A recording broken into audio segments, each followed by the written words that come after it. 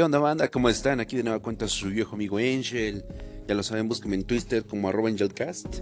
Y en esta ocasión pues les vengo a rantear un bonito quiz de esos que de repente mandan por Facebook. ¿Qué pedo? Acerca de qué tan millennial eres. Ay, es una bonita tabla de porcentajes con unos cuestionamientos profundos acerca de qué tan millennial puedes llegar a ser, ¿no? Dependiendo, según esto, unas cosas que determinaron de manera random. Entonces, pues bueno, como no pienso compartirlo en mi muro, mejor les comparto mi pinche observación ridícula acerca de este quiz, ¿no?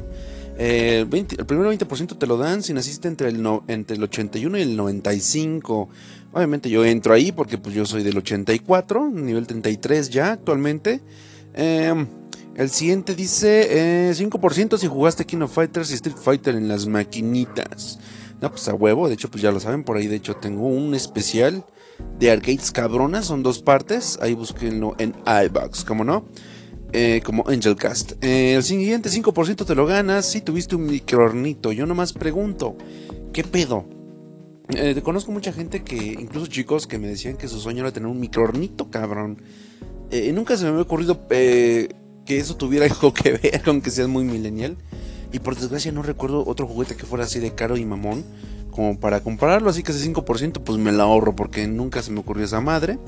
El siguiente 5% te lo dan si salías a jugar a la calle con otros niños de la colonia. Eso era de a huevo porque la tele era buen pedo. Veía mucha tele, como ya podrán haber visto en innumerables grabaciones que hay pululando por la red. Pero lo chingón era salir con la palomilla, ¿no? Date en tu madre en la calle. De hecho, tuve un gran momento Ratatouille cuando vi It, el remake, porque esa pelea a pedradas pues también la llevábamos a cabo como un ritual de amistad. Obviamente terminaban muchos descalabrados en el encuentro, ¿no? Pero gran época aquella. Aquí dice, bailaste la rola de todavía de la factoría en las tardeadas. O sea, la factoría era una mierda. Así que obviamente no. 10% si tuviste un Walkman y luego un Discman. Yo nada más tuve Walkman, así que me quedo con el 5%, ni pedo. Dice, ¿sabes que Nintendo fue el primer ilegítimo rey de las consolas de videojuegos? Yo realmente jugué primero un Sega Master System que un Nintendo, esa es la triste verdad. Entonces, híjole, pues yo creo que me quedaría por ahí con el 2.5%. 10% jugaste a los Power Rangers en el recreo, ni de pedo. Lo que más jugábamos en el recreo, en mis tiempos era fútbol.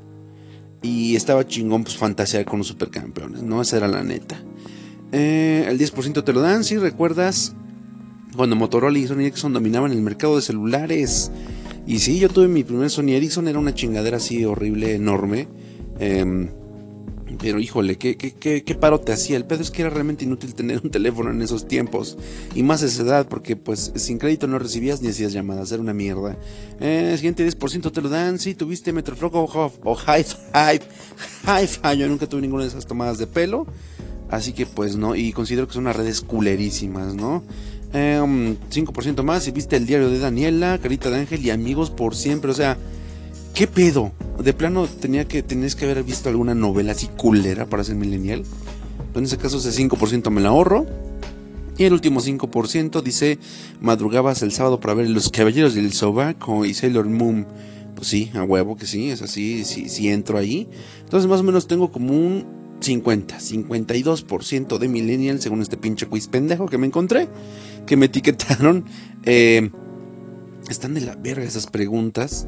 Igual estaría chido por ahí como que rehacerlo y meterle más eso, meterle más carácter, porque está muy decadente, cabrón.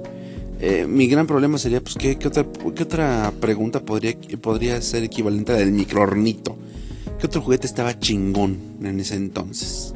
Y caro como la chingada, porque el microornito era caro como la chingada. Y también pasar de un Walkman a un Discman también estaba cabrón. No, hay varias cosas que se pueden mejorar aquí. Si se lo llegan a encontrar, si los llegan a etiquetar, pues también evítense el pedo. Evítense el pedo, es una pinche tomada de pelo, ¿no? Como muchas otras cosas que hay ahí en Facebook. Nada más tómenlo para el puritito desmadre.